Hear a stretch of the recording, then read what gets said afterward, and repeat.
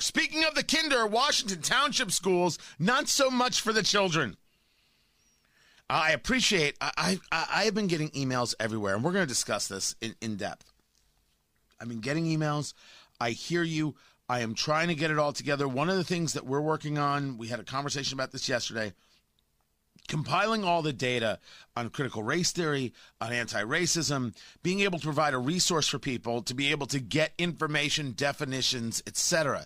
It's like the equality equity conversation. What is it? Right? You hear a lot about equity. What does it even mean? Equity involves trying to understand and give people what they need to enjoy full, healthy lives. Equality, in contrast, aims to ensure that everyone gets the same things in order to enjoy full, healthy lives. Like equity, equality aims to promote fairness and justice, but can only work if everyone starts from the same place and needs the same things.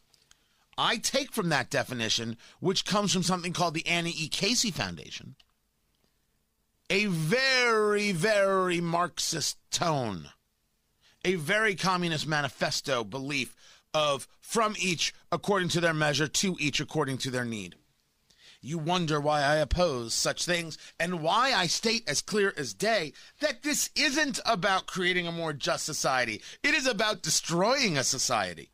Something that can't be denied. They could try.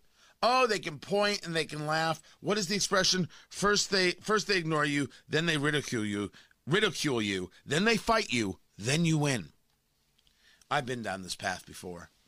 I'll show you the way. Washington Township Schools admitting, as a district, we believe in the power of anti-bias and anti-racist practices, which is called ABAR, A-B-A-R. We never want our students to feel as if their identity is a threat.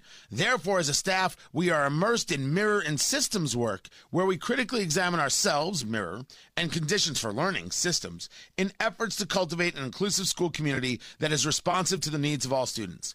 If you believe that students should not feel their identity is a threat, why would you engage concepts of whiteness and then tell people that they are racist for their existence? Why would you do such a thing? And when you say to me, oh, Tony, we don't do that. We would never do that. This is the homepage of over there, Wayne Township, equity.wayne.k12.in.us.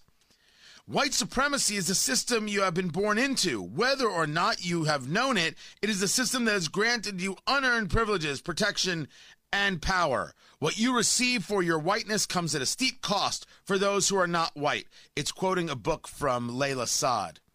So if you tell me you're not interested in having students feel their identity as a threat, why not talk to Wayne Township? Guys, we got a long way to go. A lot of work to do.